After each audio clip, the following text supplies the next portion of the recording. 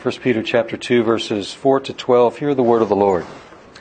As you come to him, a living stone, rejected by men, but in the sight of God, chosen and precious, you yourselves, like living stones, are being built up as a spiritual house, to be a holy priesthood, to offer spiritual sacrifices acceptable to God through Jesus Christ. For it stands in Scripture, "Behold, I am laying in Zion a stone, a cornerstone chosen and precious, and whoever believes in him will not be put to shame." So the honor is for you who believe, but for those who do not believe, the stone that the builders rejected has become the cornerstone, and a stone of stumbling, and a rock of offense. They stumble because they disobey the word as they were destined to do. But you are a chosen race, a holy priesthood, a holy nation, a royal priesthood, a holy nation, a people for his own possession, that you may proclaim the excellencies of him who called you out of darkness into his marvelous light. Once you were not a people, but now you are God's people. Once you had not received mercy, but now you have received mercy. Beloved, I urge you as sojourners and exiles to abstain from the passions of the flesh, which wage war against your soul. Keep your conduct among the Gentiles honorable, so that when they speak against you as evildoers, they may see your good deeds and glorify God on the day of visitation. Let's pray. Now may the words of my mouth and the meditations of our hearts be acceptable in your sight, O God, our strength and our Redeemer. Amen. It seems like most, or probably all, human beings are given to comparing things that are not the same, but they have something in common, and by comparing them, these things to each other, we learn something about one or both of those things. We call these metaphors. When we refer to something as something else. We use metaphors all the time. We use them so much, actually, that we don't even think about them as being metaphors anymore, like the legs of a table. Or the key to knowledge. These are metaphors, but we use them so commonly. Or we talk about somebody being glued to her seat. Or somebody who is stone-faced. Or gave me a frozen stare. Or we might say that Congress applied a Band-Aid solution to whatever it might be. Or we say, my cell phone is a dinosaur. Or we say, he's a bull in a china shop. Or I have butterflies in my stomach, and we could go on and on. These are all metaphors. None of us take these literally, but we learn something from them, don't we? It's much more descriptive to say he's a bull in a china shop than to say he's not very careful. Or to say I have butterflies in my stomach. That's very descriptive, and rather than just saying I was nervous. And we use these all the time without even thinking about them. Then there is something that humans do, and that's called the mixed metaphor. That's when we change horses in the middle of the stream. I just used another metaphor, didn't I? Right? We're going with one metaphor, and then we change to another metaphor, and sometimes very comical results come from our mixing of metaphors. For example, I found a few. I won't say to whom these should be attributed, but one person said, "Sir, I smell a rat. I see him forming in the air and darkening the sky, but I'll nip him in the bud." Okay, the rat is now in the sky, and now we're going to nip it in the bud. I think that's at least 3 different metaphors. Or, I knew enough to realize that the alligators were in the swamp, and that it was time to circle the wagons. Okay. Or, here's a good one. Out of the hat on Monday night, the Home Secretary produced the rabbit, the temporary provisions bill, as her fig leaf to cover her major U-turn. I think that's 3 of them right there. Okay, mixed metaphors. They're humorous. We fall into these. And we might at first think, as we read through this section of Peter, that he was falling into mixed metaphors because he shifts very quickly from one to the other. And I have to say, I don't think they're mixed metaphors. I think he just piles them up. And he piles them up in order to describe with poetic, metaphorical language who Christ is, and then in light of who Christ is, who we are as God's people. And that's what we've been doing throughout this letter of 1 Peter. We've been discovering who God's people are. So far we have seen that we are an exiled people. We have seen that we are a hopeful people. We have seen that we are a holy people. And now there's so many metaphors, it's hard to know how to sum up this section, but I think we could do so by saying we are a chosen people. And I want you to see another thing that Peter does, in addition to piling up metaphors, he piles up Old Testament scripture texts. And we've seen how he loves to do this. There is the debate about whether he's writing to Jews or writing to Gentile Christians, but it doesn't really matter, we've seen, because he applies all the glories of the Old Testament to New Testament believers. And here he quotes 6 different Old Testament texts. He quotes from Psalm 118, Exodus 19, Isaiah 8, Isaiah 28, Isaiah 43, and then Hosea chapter 2. All of these in this one little section. And what he does is he begins by describing Christ, and then in light of who Christ is, he describes Christians. So first with Christ, and he begins with the mega metaphor of this section, and that is that Christ is a stone. In verse 4, as you come to him, a living stone. And even that should be arresting, because what are stones not? Stones are not living. Maybe at some molecular level they might be, I don't know, but stones are no, not at all. Okay, the scientists are saying no, stones are dead. Stones are inert. Stones are not living. And so we have already a strange description of a stone, that Christ is a living stone, but stones don't live. But you see, that's the point. Dead people don't live either. And so right off the bat here, another metaphor, he's using a strange combination to point us to Christ, who was dead. And dead people don't live, but Christ lives because he has been raised from the dead. So the living stone points us both to his death and to his resurrection. And it describes this living stone as rejected by men, but in the sight of God, chosen and precious. And I want you to see all through this letter what Peter is doing. He describes Christ, and he describes him in such a way that it would resonate with the original readers, and it should resonate with us as well. If you go back to how he described the readers of the letter, in the very first verse, he says to those who are elect exiles, and then he describes Christ as one who is rejected by men, but chosen by God.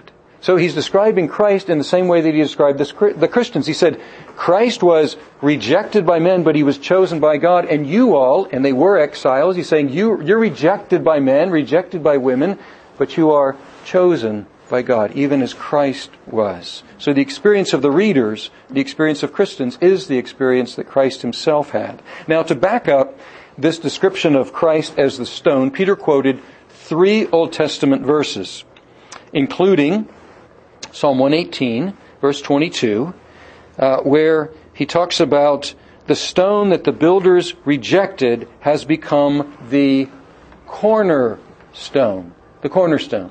If you have seen old buildings, and they don't even have to be that old, but you notice oftentimes that there is a stone that's at the very corner, and it has the date that was laid. The laying of the cornerstone is when the building is considered to be begun to be built.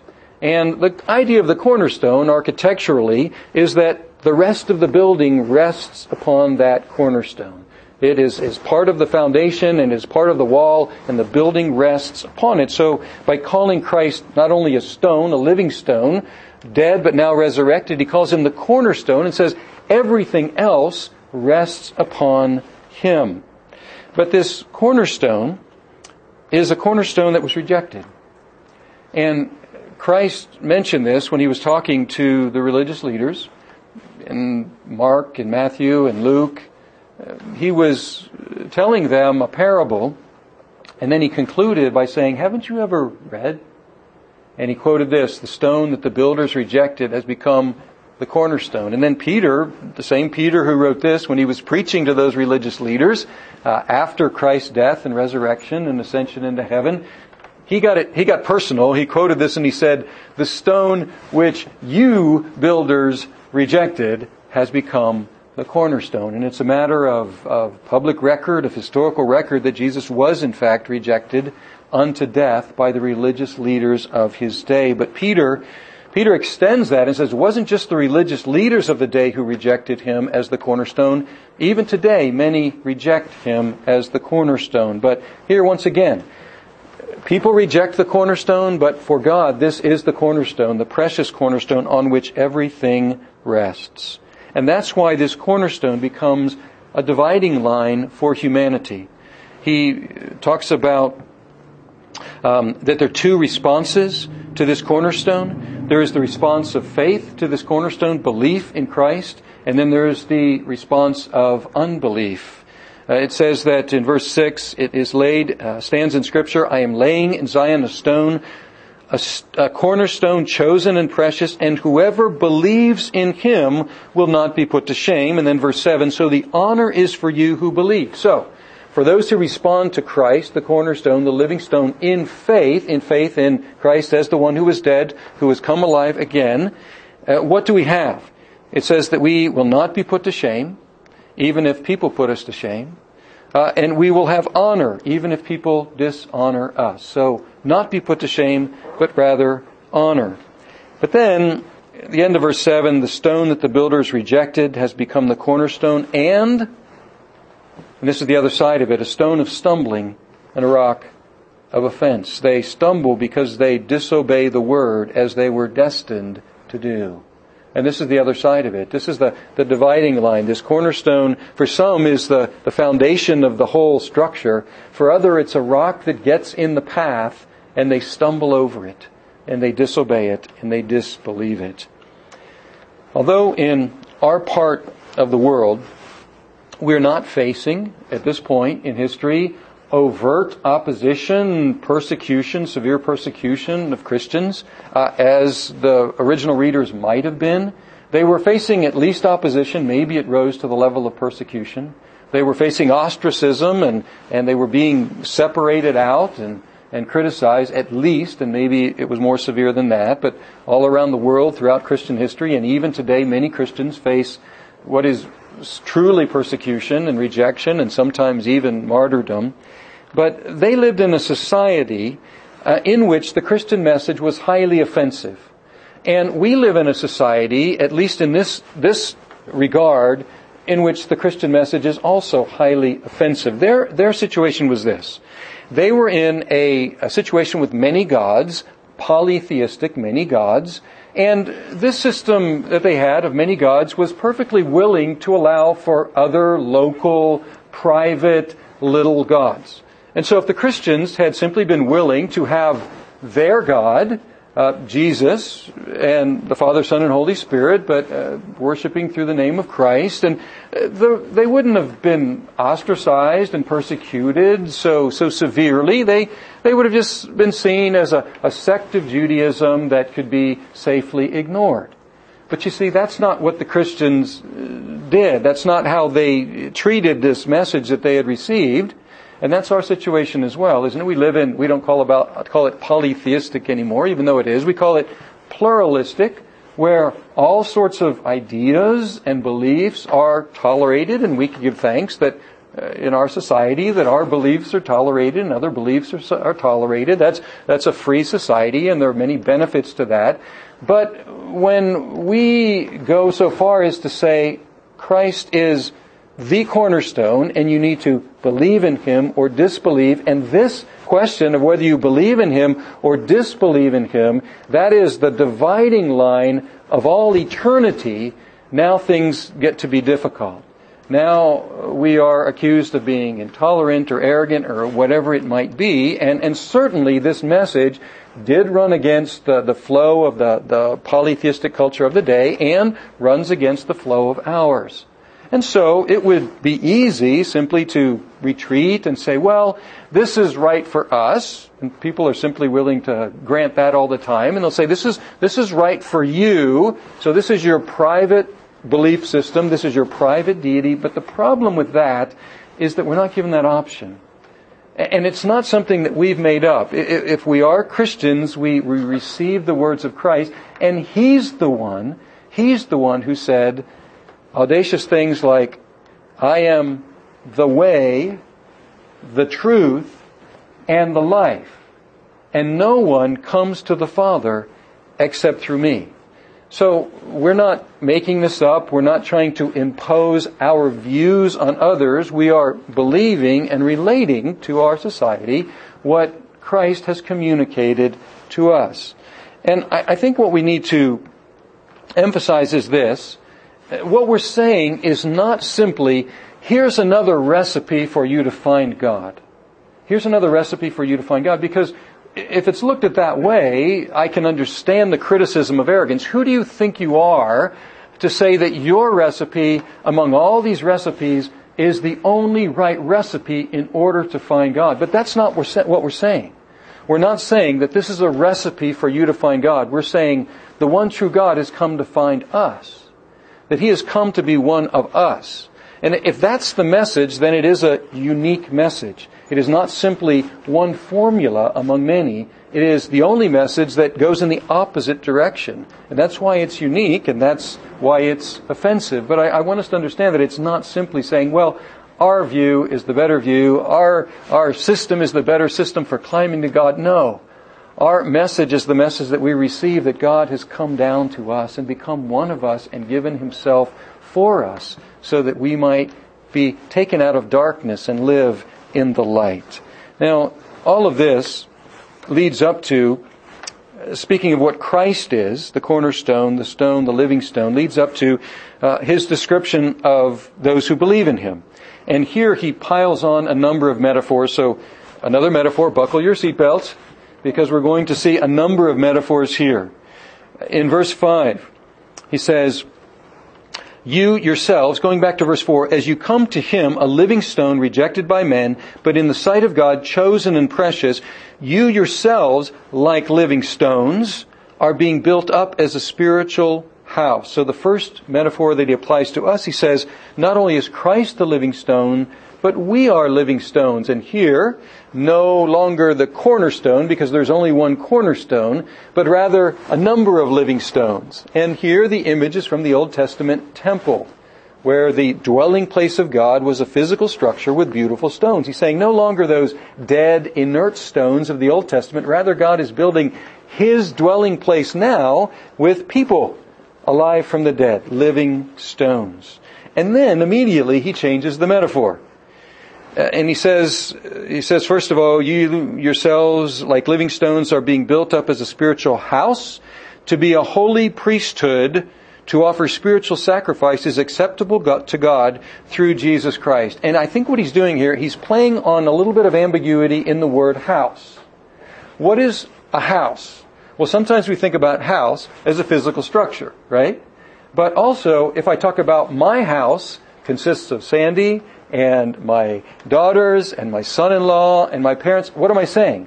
I'm saying my house is my family. And I think that's what he's doing. He's playing a little bit on the ambiguity of the word house. So first of all, he uses the idea of a physical structure. We are stones, fit into that physical structure. But we're more than just part of the structure. We actually are the family that lives in that house. And we are a family, he says, of priests. It's a spiritual house. You might want to capitalize the S there. A spiritual house that is of the Holy Spirit. To be a holy priesthood. To offer, probably again, capital S, Holy Spirit sacrifices acceptable to God through Jesus Christ. In the Old Testament, physical temple. In the Old Testament, a family of priests. They had to be from a certain tribe, from the tribe of Levi, descended from Aaron. They had to be of that certain family. But now he says that all of God's people are a holy priesthood. Now, what do priests do? What's the job of priests? What a priest does is offer sacrifices. And so if we're a holy priesthood, we need to have something to offer. And he doesn't tell us what those sacrifices are here. He just says that they are spiritual sacrifices, that these sacrifices are acceptable to God. God is pleased with these sacrifices, and He's pleased with them because of Jesus Christ. But what are they? Well, in order to know what some of them are, and this may not be an exhaustive list, we need to look at other places in the New Testament. And I'm going to give you the list. This is a whole study in and of itself, or maybe several studies. I'm just going to give you some other ones that are mentioned in the New Testament that are more specific. For example, Romans 12:1 says that we are to offer our bodies as living sacrifices to God. So that's the first thing. We offer ourselves, our bodies to God. And then at the end of Romans 15, he says another sacrifice are the nations that we bring to God by preaching the gospel. And so we are presenting the nations to God as a sacrifice. And then another, speaking of bringing the nations, our money that we give for missions. In Philippians 4:18, he speaks to the Philippians and commends them and says, thank you for giving money so that we can take the gospel to other people. And that helped us in our mission, but even more than that, it is an acceptable sacrifice to God. And then another one, and these come together in Hebrews 13, 15, and 16. The writer to the Hebrews describes our praise, what we have done today corporately and what we do throughout the week privately. Our praise, the fruit of lips that praise His name, that's an acceptable sacrifice to God. And then the next verse, 13, 16 of Hebrews, helping each other. When we help each other, that also is a spiritual sacrifice to God. Not only does it help the other person, but it glorifies God as a sacrifice to Him. And now, we go to verse 9. In addition to being the building, in addition to being the priesthood, he piles on some other images. And I want you to see that all of these images are from the Old Testament. And all of these images are applying to us as New Testament believers what God had intended for the people of Israel in the Old Testament. He says from Isaiah 43:20 that we are a chosen race. We are a chosen race. But we're not all from the same physical race. So this is even more glorious. So we're a chosen race, but from all the races put together, and we're now unified in a chosen race. We're a holy nation, but now it's not only one political nation, but a nation from all the nations. And then, again, Isaiah 43. Yes, that's Isaiah 43 as well. He calls us a people for God's own possession. And then, switching to Hosea chapter 2, which we read earlier in the service, he says that we are now a people, and we were once a not people. So we were a not people, and now we're a people. Now think about that. If it weren't for the Christian church, if it weren't for our faith in Christ, we wouldn't be together. We wouldn't know each other. We wouldn't be crossing lines of ethnicity. We wouldn't be crossing socioeconomic lines. We wouldn't be crossing language barriers. We wouldn't do that because we weren't a people. We were various people scattered around in our own tribes. But now he says what God has done is taken a no people, a not people, and He has made us into a people. And then he says one more thing, that we are now a mercied, if I could use that word, make that word up. We are a mercied people when we used to be a no-mercied people. We had not received mercy, but now we have received mercy, which are two images from Hosea, where God said to His people, I'm rejecting you. You're no longer my people. I'm no longer going to show you mercy. And later He says, well, yes, I actually am going to after all. You who are not a people, I'm going to show you mercy. You are my people. You who did not receive mercy, now I'm going to show you mercy again. And I want to focus a little bit on that last one, the receiving mercy. This is very important because when we talk about being a chosen people, how that sounds on the outside, it sounds very arrogant. Who do you think you are? Who do you think you are calling yourselves the chosen people of God? But you see, that to most people sounds like a boast when it is exactly the opposite of a boast. Because if God has chosen us according to His mercy, it's not a boast for us. It's a source of thanksgiving. It's not a source of pride. Now think about it. If we wanted to boast, a boast would sound like this: I chose God. He is my chosen God. Now that would be a boast. That would be a boast to say, I did God the favor of choosing Him. I showed Him my mercy by selecting Him to be my God of all the other options. But you see, it's not a boast if we say, yes, we were chosen, but it had nothing to do with us. It had everything to do with His mercy. Jeremy Green and his wife had 3 children, 3 biological children, and then they discovered, to their dismay, that they weren't able to have more children, but they wanted to have a larger family. And so they did what a number of families do. They looked into adoption. And as they looked into adoption, they first had in their minds, like many families do, healthy infant. And so they went to the adoption agencies and they began looking at different options. And it's, as you know, a long and difficult process. And they were looking for healthy infant, which is what every parent hopes to bear, and through adoption, what most parents would be looking for quite naturally. But then they noticed that there was a list. There was a list of children that nobody wanted. And on that list were older children. They weren't infants. There were children who had very serious special needs. And so Jeremy and his wife decided that they would adopt 2 on the same day. And the first 2 children they got, one was not able to see, and the other was born without arms. And these 2 stick together because the one who can't see grabs the armless sleeve of her sister, and she leads her around, but she can't reach for anything, and so the one who can't see functions as the arms for the one who has no arms. And then they kept going, and they ended up adopting 6 in all. Another one was not able to see. Another one was born with spina bifida and was in a wheelchair. Another one was born with severe autism. Now, what's the point of all this? Why were they chosen? Because they were the healthiest? Because they were the most beautiful? Because they were the ones that could most make the family proud of having special, beautiful, successful children? No. They were chosen because the parents decided to set their love on these children. Because the parents decided to have mercy on children who had not gotten a chance in life up to that point. And children that nobody else wanted. That's how we should look at God's election of His people. He didn't choose us because we were the best and the brightest. In fact, Paul makes it very clear He chose us because we were the least likely. And so there is no boasting here to say that we are the chosen people of God. On the contrary, look at the reaction.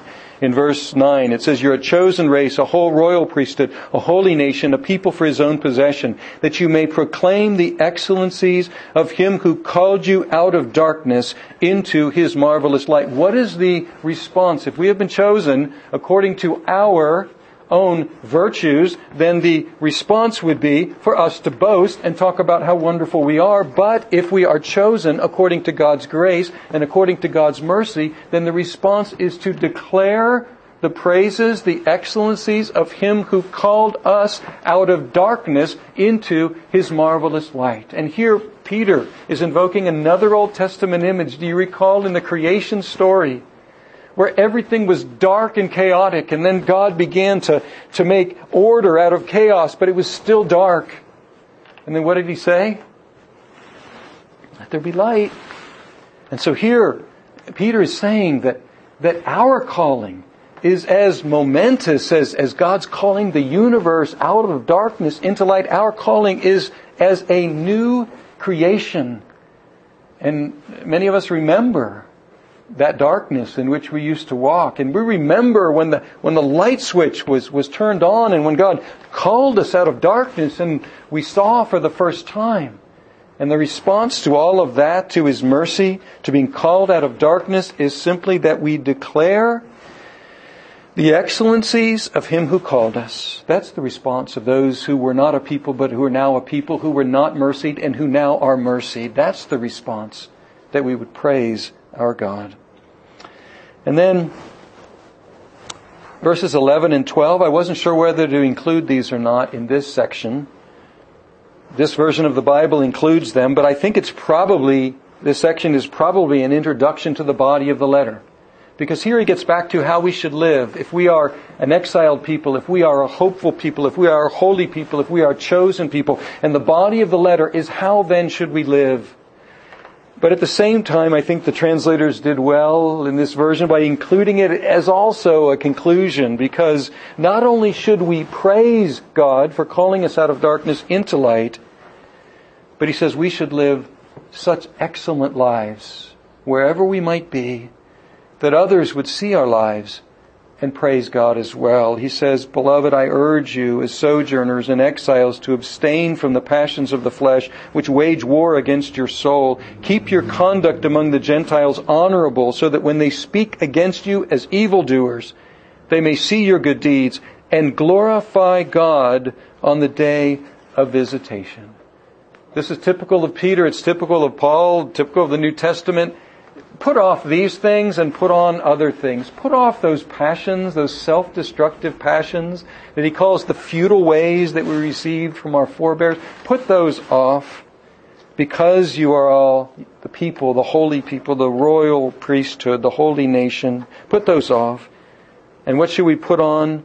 Conduct among the Gentiles, among the nations, so that even if they are against us, even if they are looking for a way to slander us, they can find nothing in our lives that is worthy of slander.